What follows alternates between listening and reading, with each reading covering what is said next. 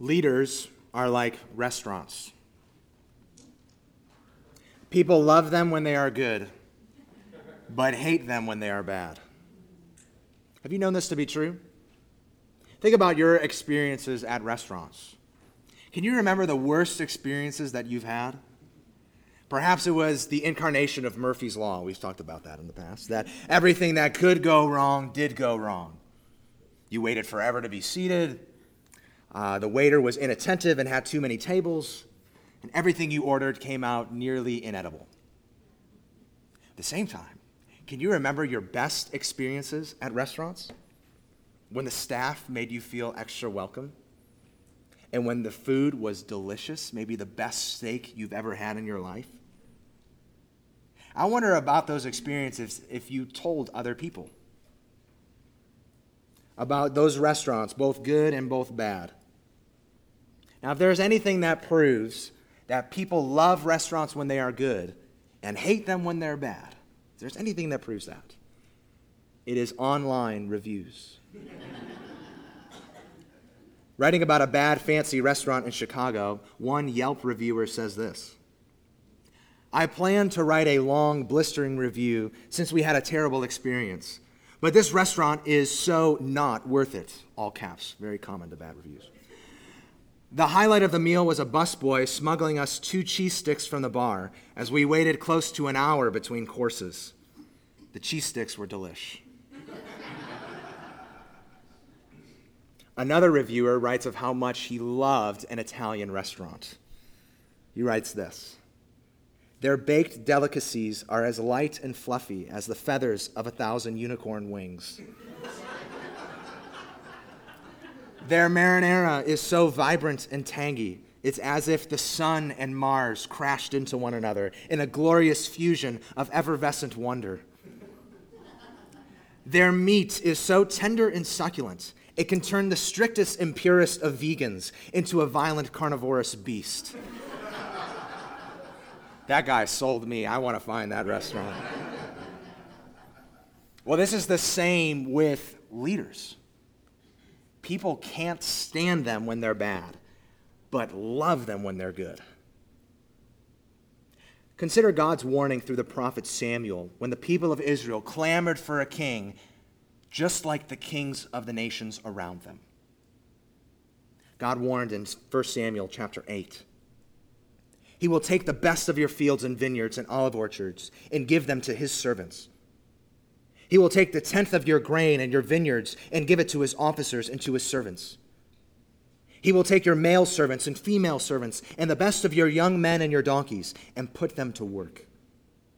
He will take the 10th of your flocks, and you shall be his slaves. And in that day you will cry out because of your king, whom you have chosen for yourselves. But the Lord will not answer you in that day." But then consider the words we read earlier from 2 Samuel 23, David's last words. "The God of Israel has spoken. The Rock of Israel has said to me, when one rules justly over men, ruling in the fear of God, he dawns on them like the morning light, like the sun shining forth on a cloudless morning, like rain that makes grass to sprout from the earth."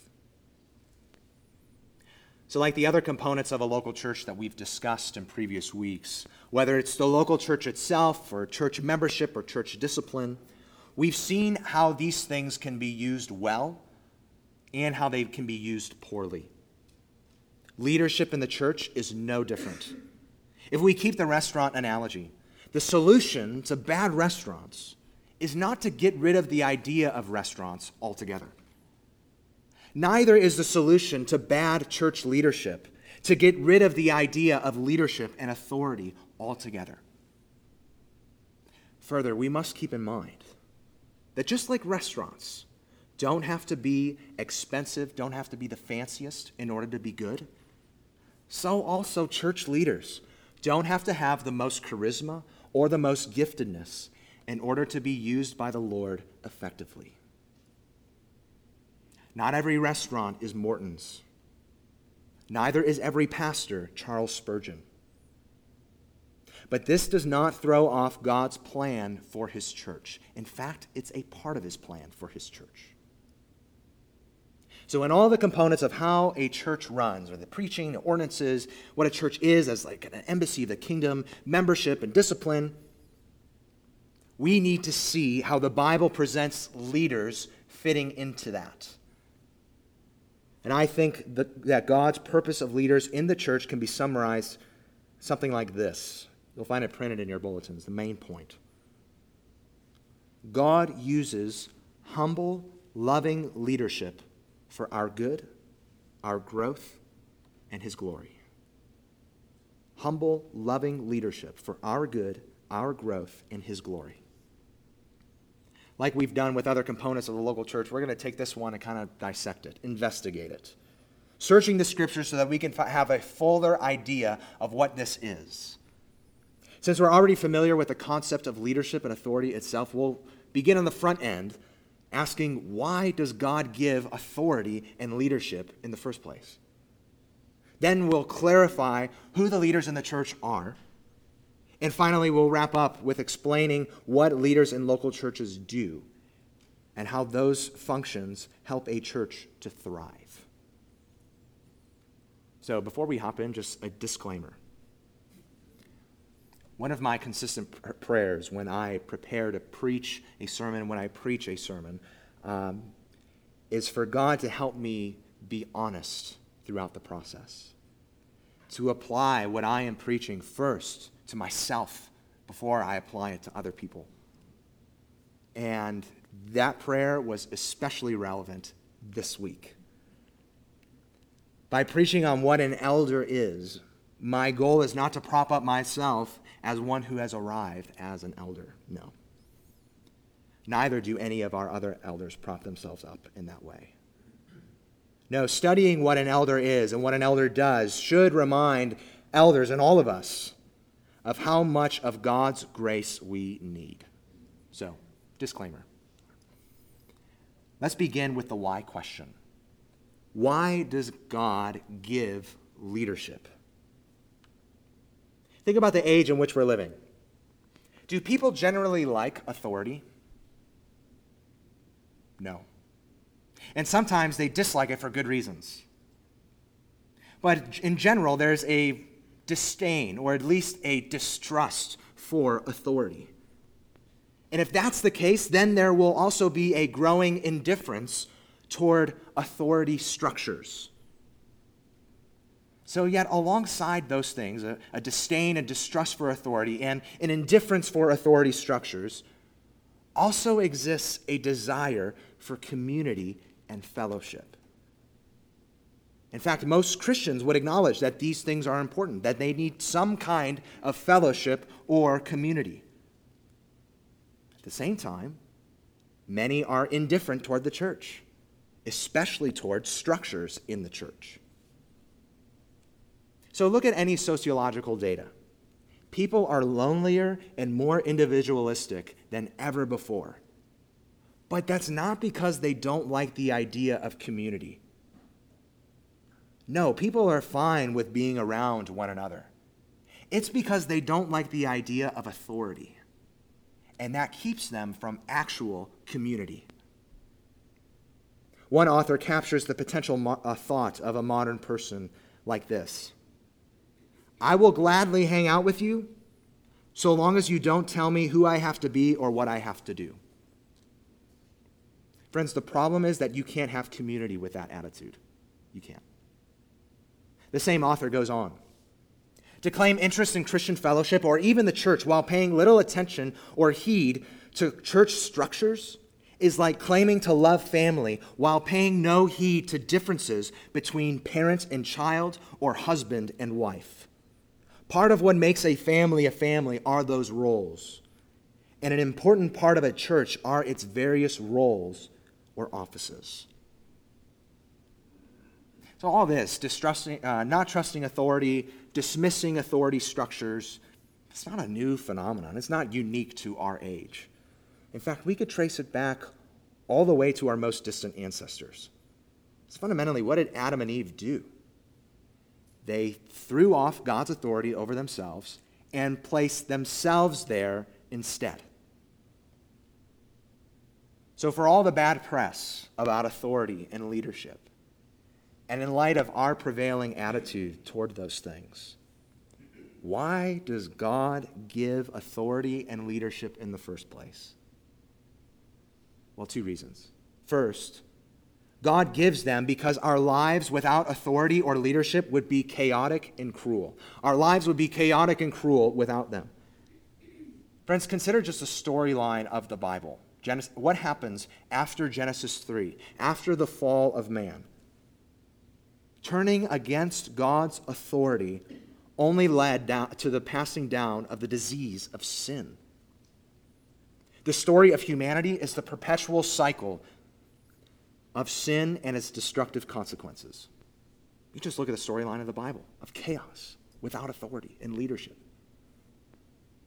Well, you don't look at the Bible for this. You just see the logical consequences of rejecting authority outright. A world with no authority or leadership would be a world where people do whatever they want without being restrained. It would be a world with no traffic laws. It would be a world where there are no rules in games. It would be a world where there are no parents in homes. A world where there is no God. What would come of this kind of world besides chaos and tragedy? So why does God give authority and leadership? He gives them not just to prevent chaos, but also to lead to our flourishing. Any authority and leadership expressed by people, especially by those in the church, is meant to pattern the goodness of God's authority over us. That's what makes bad human authority so bad, because it lies about what God's authority actually means. So, friends, we should recognize when people in this world abuse authority, because they are lying about what God's authority means. But that does not mean we can automatically be suspicious of all authority outright.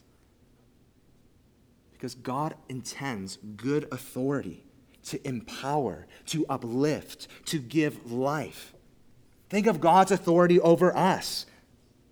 He created us. He gave us boundaries, and He gave us a job to do. It's when we went away from His authority that we went into death. And we can think of examples from our own lives, of people in our own lives who are authorities over us. The teacher who made us a better student. The coach who made us a better athlete. Friends, that's God's intention for good authority. That's what David, who himself ran the gamut on how well he exercised authority, that's what he meant in 2 Samuel 23. So when we think about leadership and authority structures in the church, we have to remember that authority and leadership are meant to keep us from chaos and lead to our flourishing. We have to remember that Jesus gave authority to local churches, giving them the power of the keys of the kingdom we see in Matthew 18. The power for gathered churches to recognize who are those who actually believe in Jesus. We use the analogy of handing out kingdom passports and removing them when necessary. Churches do this well. Churches do their job well when they submit to the ultimate authority of God's word, and as certain individuals among them lead them in that task. So, do you see? Leadership in the church, or the offices that are prescribed in the New Testament, we'll get to in a second. Leadership in the church helps us to do the task Jesus has called us to and has authorized us to, namely to represent Him and to recognize others who do the same. Leaders in the church are by no means perfect, but God intends them to be gifts to the church. And we can see how this is the case just by a sneak preview of what leaders are called to, why they are gifts to the church. God calls leaders to equip fellow believers for ministry and Christian living. What does that mean? Well, a lot of things. First, it must mean that we need to be equipped for Christian living and ministry. God calls leaders to provide oversight, so that must mean that we need some kind of oversight. God calls leaders to shepherd and protect fellow Christians. So that means we must need to be shepherded and cared for. Now, this is not to say that all of us do not have equal status before God on the merits of Christ, that we are not all equally saved. Yes, the gospel has begun its work in us. We are saved. We are justified. But the gospel's work is not yet complete in us. We're not all the way without sin. So the Bible indicates that until we get to heaven, one of the ways God helps us, one of the ways God grows us, sanctifies us, matures us, is through leaders in the church. Who are they? Who are the leaders in a local church? When reading the New Testament, we find descriptions of how local churches were governed. And over again, we find two different offices. That is, deacon and elder. Deacon and elder. We'll look at both of those in turn. First, we'll look at deacons. One of the first descriptions of this office comes in the book of Acts, chapter 6. I believe that's on page 914, if you're looking at the Pew Bible, this red Pew Bible in front of you. Acts chapter 6. And the word there used for deacon, diakonos, carries the sense of a servant or service. In fact, the passage we read earlier from Matthew, when Jesus tells the disciples to love like he loves and lead like he leads, Jesus says literally that the greatest among them is to be like a deacon. So we'll read the opening part of Acts chapter 6 and see if we can discern some kind of job description for this position. Now, in these days when the disciples were increasing in number, a complaint by the Hellenists arose against the Hebrews because their widows were being neglected in the daily distribution. And the 12 summoned the full number of the disciples and said, "It is not right that we should give up preaching the word of God to serve tables. Therefore, brothers, pick out from among you 7 men of good repute, full of the Spirit and wisdom, whom we will appoint to this duty. But we will devote ourselves to prayer and to the ministry of the word." And what they said pleased the whole gathering. So, from this passage, we can discern at least 3 things about deacons. First, we see what they were called to do, namely, care for the physical needs of the church. In this case, it was facilitating care for widows who were being neglected. Second, we also see that their task, although physical and practical in nature, had a spiritual benefit. It had a spiritual benefit. That is, it promoted the unity of the church. Notice the decision to appoint deacons. Where did it come from? It started with a complaint. It was a complaint from one group in the church, Hellenists, that their widows weren't being cared for, and the Hebrew widows were. So here we have potential division in the church between non-Jewish Christians and Jewish Christians. This is crisis mode here. And so deacons are appointed to a physical and practical task, but that task answered the complaint of this church. It promoted the unity of this church. Third, we can see in Acts 6 that deacons supported the ministry of the elders of the church in Jerusalem. And it's not that elders did not want to or should not have helped to address the situation with the widows. It's that it was too big of a problem for them to handle on their own, and it was taking them away from their main task. So what did they do? They got help. The church appointed deacons in part so that they could free up their elders to devote themselves to prayer and to the ministry of the word. So from this passage, from others, such as the qualifications for deacons given in 1 Timothy chapter 3, we find that the church carefully chose people for this position. These were not people whose only quality was doing grunt work. These were those who were faithfully following Christ. So then, deacons are tested and approved servants that a church calls to take care of physical, practical needs, which in turn promotes the unity of the church and supports the ministry of the elders. So just as a side note to this, who is qualified to be a deacon? Well, they are tested and approved servants, full of the Spirit. And given the nature of this office, being an office of service, not of teaching, given the examples of those like Phoebe, a woman who Paul says in Romans 16:1 to have held this office, and given the history of the church on this topic, our church believes and has practiced that women can serve in the role of deacon. So this is who deacons are. Just in light of this description, I'll ask you a couple things. What are the physical and practical needs here at Old Oak that you could help with? Sure, at physical, talking about the facilities and all that, we could use help with that. What about among people, among caring for people? What about caring for those older among us? What about those caring for those younger among us? Could you invest time? Could you invest conversations? Can you do this without the title of deacon? Yes. So that's the first office. The other office that the New Testament describes is that of elder.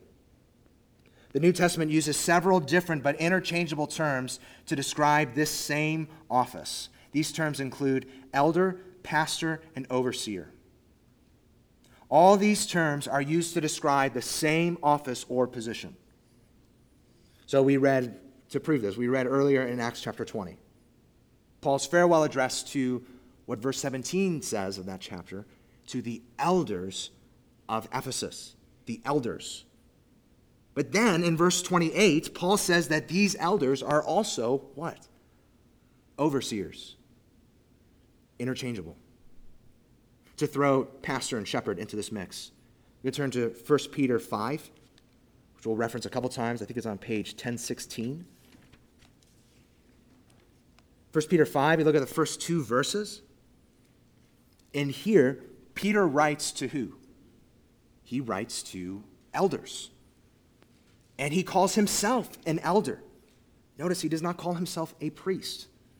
But that is a topic for another day. He writes to elders as an elder and tells them to do what? To shepherd. He tells elders to do the work of a pastor. So the point is that churches in the past and still today can divide leaders in the church into a hierarchy of sorts, making two or more classes of elders. That's not what the New Testament indicates. All pastors are elders, and all elders are pastors, and so forth. And so also you'll hear that I'm saying elders with an S, plural. That's because it's the pattern of churches in the Bible to have multiple elders in one church. Same position, multiple elders in one church. Now, it's the case that certain elders will have more influence. It's the case that certain elders will devote more time to their work. In fact, Paul indicates this in 1 Timothy 5, verse 17. He says that if the church could, it should support certain elders so that they can work full-time for the flock and give themselves over especially to the tasks of preaching and teaching.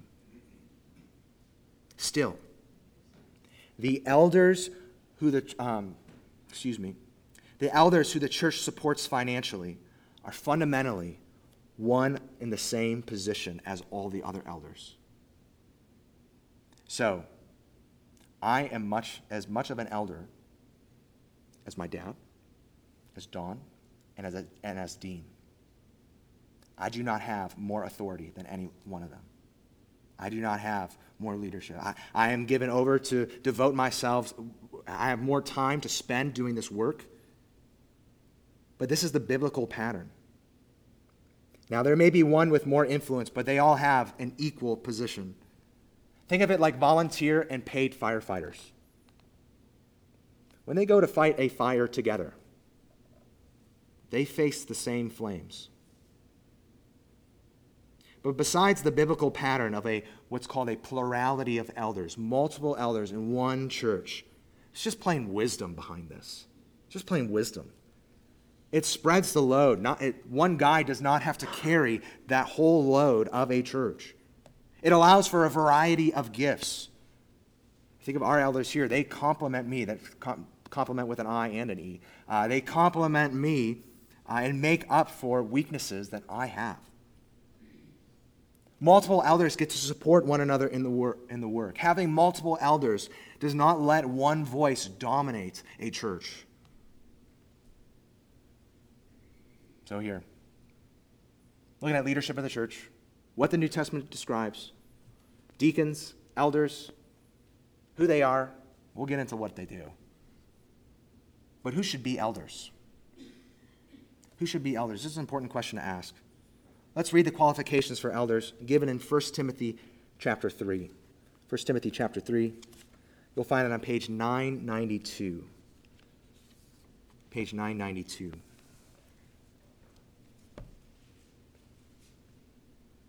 The saying is trustworthy.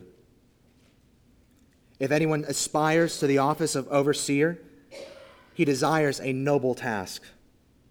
Therefore, an overseer must be above reproach, the husband of one wife, sober-minded, self-controlled, respectable, hospitable, able to teach, not a drunkard, not violent but gentle, not quarrelsome, not a lover of money. He must manage his own household well, with all dignity, keeping his children submissive. For if someone does not know how to manage his own household, how will he care for God's church? He must not be a recent convert, or he may become puffed up with conceit and fall in the temptation of the devil. Moreover, he must be well thought of by outsiders, so that he may not fall into disgrace, into the snare of the devil. There have been thousands of books written on these 7 verses. Probably too many books, in fact. So that means we're going to camp out here for probably the next, hour and a half. I'm kidding. No. Some brief things right off the bat. Who are these elders? Well, we can see that Paul is describing candidates who are men. Candidates who are men. You can read the previous chapter, 1 Timothy 2, where he indicates that the pattern of leadership in the church should follow the pattern of God's creation. This is not to say that men and women believers do not share equal worth and standing before God as those who have been saved by grace alone. No, they share equal worth, equal standing. It is to say that within that equal worth and standing, men and women have different, complementary, and both vital roles to play in the church. Who the elders are. We see also that they are those qualified to be elders. They should desire to do this work. That's what verse 1 opens with. And a desire should be expressed more with just words. That desire should be backed up with actions, with their heart, and with their attitude. They should show that desire basically by doing the work of an elder without the title of elder. Well, finally, we can dissect each one of these qualifications. But one that a lot of people have a question about is husband of one wife and discussion about children. If Paul makes it a requirement to be married and to have kids in order to be an elder, then he would have been disqualified himself. And you know who else would have been disqualified? Jesus. So the point is, it's not a requirement to be married and to have kids. Rather, marriage and family are natural grounds for assessing a man's ability to lead. Side note. You read all these qualifications. Read verses 1 to 7. And what you find that's remarkable, one theologian says, what's remarkable about these qualifications is how unremarkable that they are. besides being able to teach and not being a recent convert, all of these other things are said to be true of every Christian. So this is not some super class of Christians. And what does this show us? What does this show us that these qualifications are really unremarkable? Well, it shows us that an elder should model a life that is exemplary for other Christians. That is, an elder is one who has a good grasp on the word, who is able to lead on that basis, who has a good grasp on God's word and the gospel, and his life backs that up. Will he always back it up perfectly?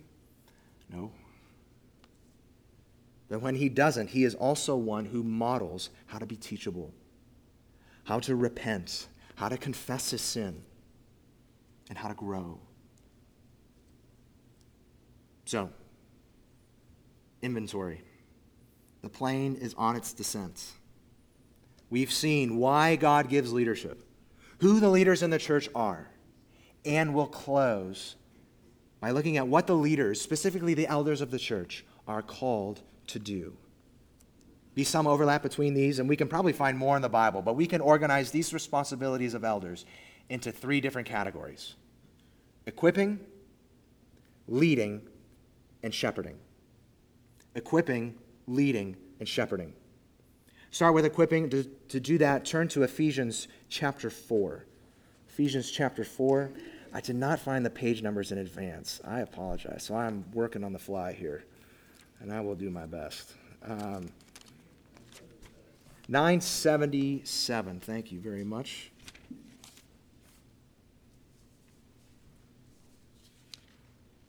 Elders are called to equip. I, therefore, a prisoner for the Lord, urge you to walk in a manner worthy of the calling to which you have been called, with all humility and gentleness, bearing with one another in love, eager to maintain the unity of the Spirit in the bond of peace. Turn to verse 11. And he gave the apostles, the prophets, the evangelists, the shepherds and teachers to do what? To equip the saints for the work of the ministry, for building up the body of Christ. So remember what we said earlier, that the gathered congregation possesses the keys of the kingdom. And let's pretend for a moment that these keys are not to a house, but to a car. Imagine any car that you like. Maybe it's an Italian sports car. Now, if the elders have authority to teach and are told to equip the saints, then their job becomes teaching the congregation how to drive the car of Christian living and ministry. So the differences between elder and member is not of class, but one who is recognized as a particularly effective driver and is able to teach others how to do the same. Called to equip. So elders equip primarily through preaching and teaching the word. We grow in our maturity in Christ as we hear and heed God's word. Jesus' high priestly prayer, John chapter 17, he's praying to the Father before his death, and he's asking God requests. He's praying for his own people for whom he is about to die, and he asks the Father to do what? To sanctify them. How? By truth. And what does Jesus say is truth? He says, your word is truth. So the word is the means of our growth. And elsewhere, it's called our spiritual food. So then elders can take notes from eager moms. Yes, eager moms who want to see their children grow. And it's true of my mom still to this day. I swear every time I eat with my mom, she takes more food than she intends to eat in order that so that she can give me some of her extra to make sure I am eating enough. And thank you, Mom, for doing that. Elders make sure that those under their care are fed with the Word of God, and they make sure that they are growing. And they want to see the flock entrusted to them eat more. So elders equip through their entire way of life. Everything that they do. What do we do to the glory of God? Trick question.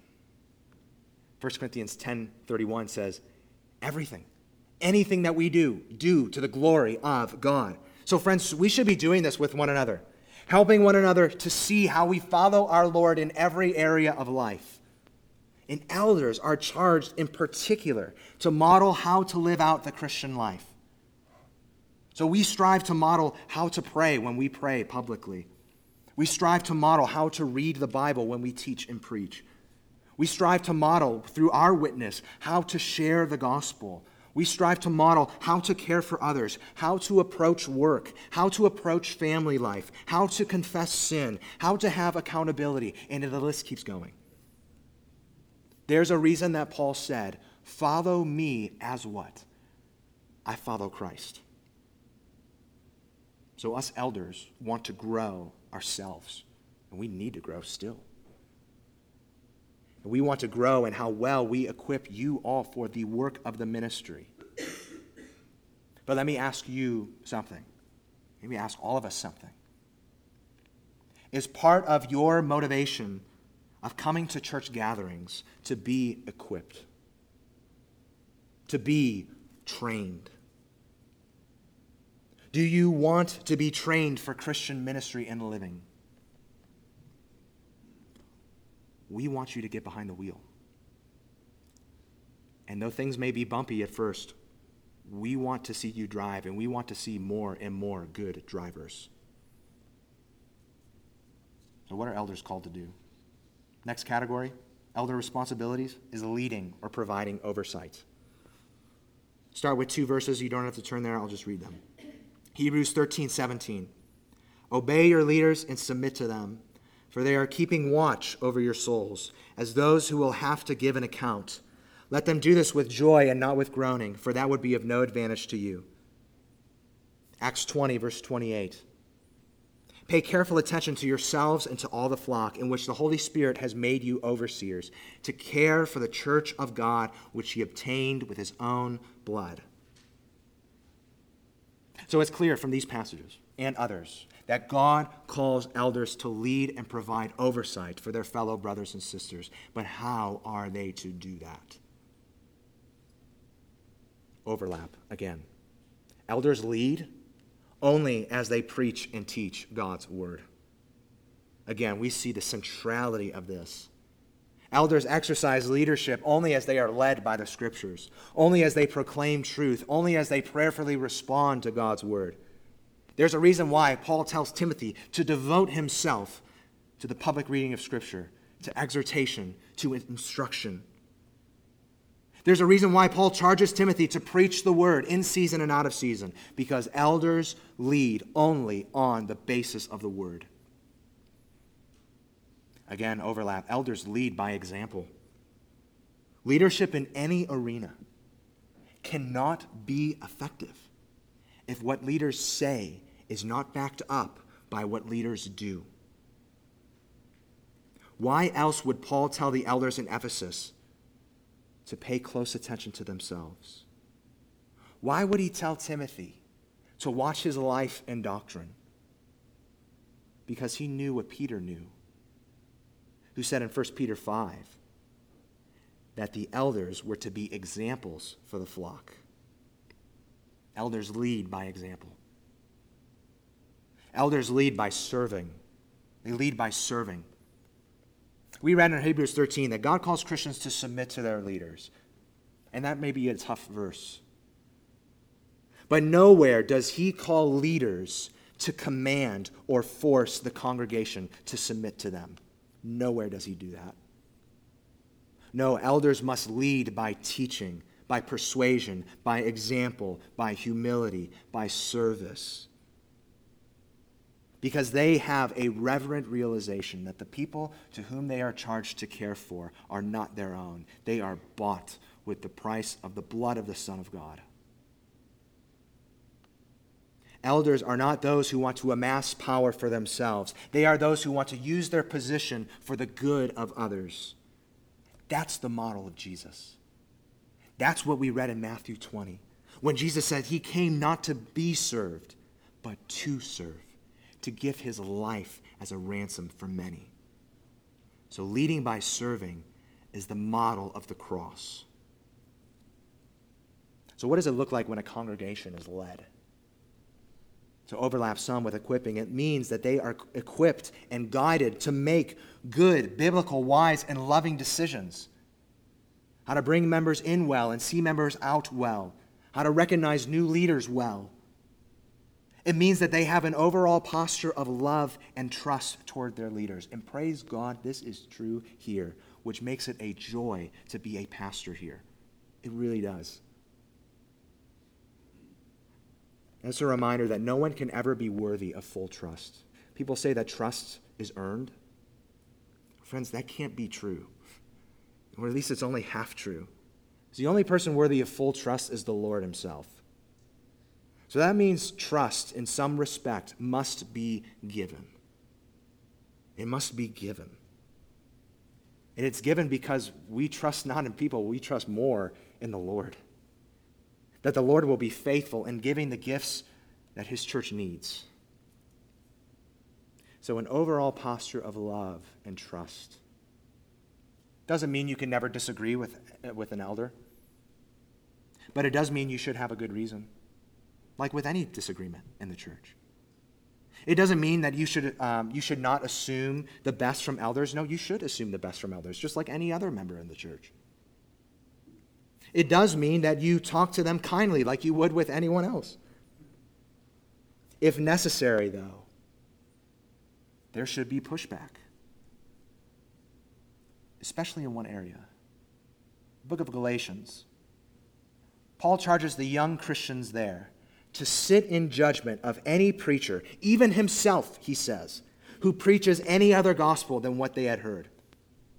Friends, that means you sitting out there, if you hear me preach a gospel that is not Jesus Christ, the Son of God, lived perfectly and died substitutionarily and rose victoriously, and we are called to repent and believe in that. If you hear me stop preaching that gospel, if you hear me preach contradictorily to that gospel, you should push back and you should fire me.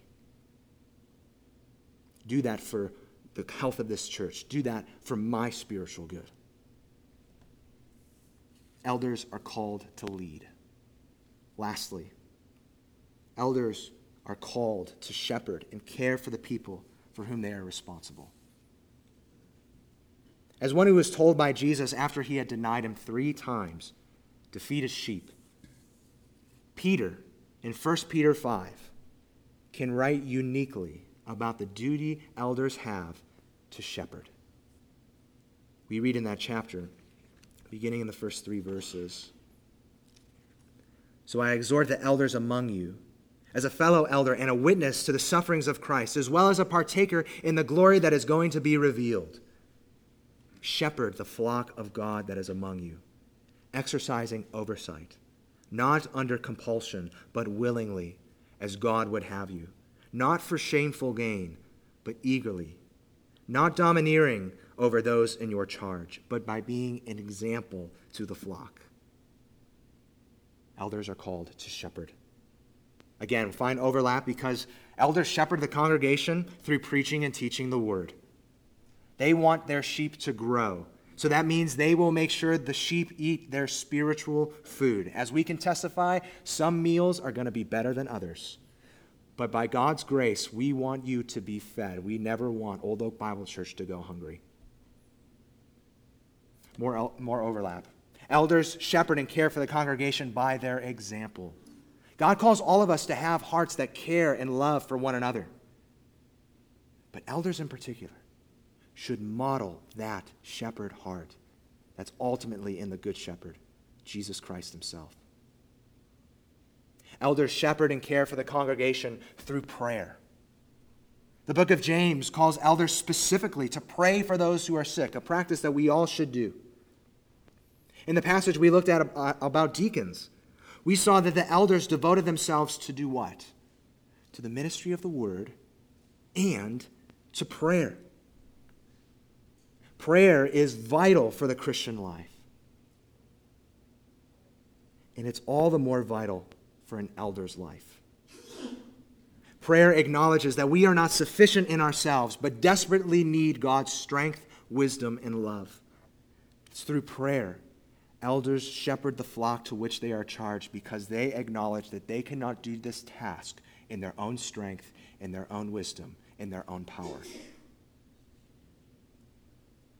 They acknowledge by being men of prayer that ultimate care comes not from themselves, but from the Good Shepherd himself. Elders shepherd. They do that by being watchful for the sheep. Again, they do this knowing that these sheep are not their own. They strive to have the heart of Jesus, the Good Shepherd in John 10, and care both for the congregation as a whole and for individual members of it. So when sheep go astray, they go after them. They are the ones who need to have the hard conversations for the spiritual good of individual sheep. They are the ones set apart to do the hard things. They protect the sheep by leading them in how new sheep are brought in, by taking charge in the membership process. They protect the sheep by helping them know who is among them and overseeing how they are fed. They should be aware of what's being taught among them, what food their sheep are eating. So a congregation that is shepherded and cared for well is one whose needs are heard, is one who is prayed for, is one who is fed well, and one who is protected. So you see those benefits. When elders in God's strength are doing things they're called to, it's a gift to the church. It's God's kindness. It's God's means of protecting us and helping us to flourish.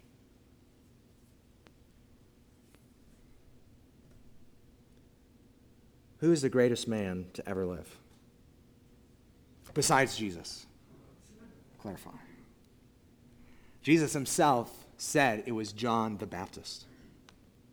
And what was the mantra of John the Baptist that he offered as he faded from the scene? He said, "He must increase, but I must decrease." That is, when he began to see Jesus' ministry, he was fine. That's what he was there to do. Jesus must increase. I must decrease. So faithful elders, just like faithful Christians, have that same mantra. They know what Paul knows as he wrote in 1 Corinthians, that none of us has died for our own sin. No elder, no church leader has died for your sins. No, only Christ has done that. Only Christ is preeminent. Only Christ is Lord. Only Christ is Savior. So we all have roles to play in Christ's body, and we all have value. But the only way any of us, especially leaders in the church, the only way we do our job well is if the result of our work is that others are more impressed with Jesus than ourselves. He must increase. Let's pray.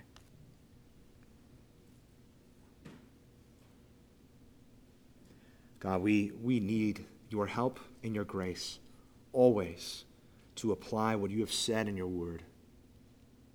God, we pray that you would keep this congregation, keep this church from chaos. Keep this church from division. And positively, God, we pray that you would flourish Old Oak Bible Church, and that you would use many means to do that. One of them being loving, humble, faithful leaders. God, help us to apply your word in this way, and we will only do it in the power of the Holy Spirit. And we only pray in the name of Jesus. Amen.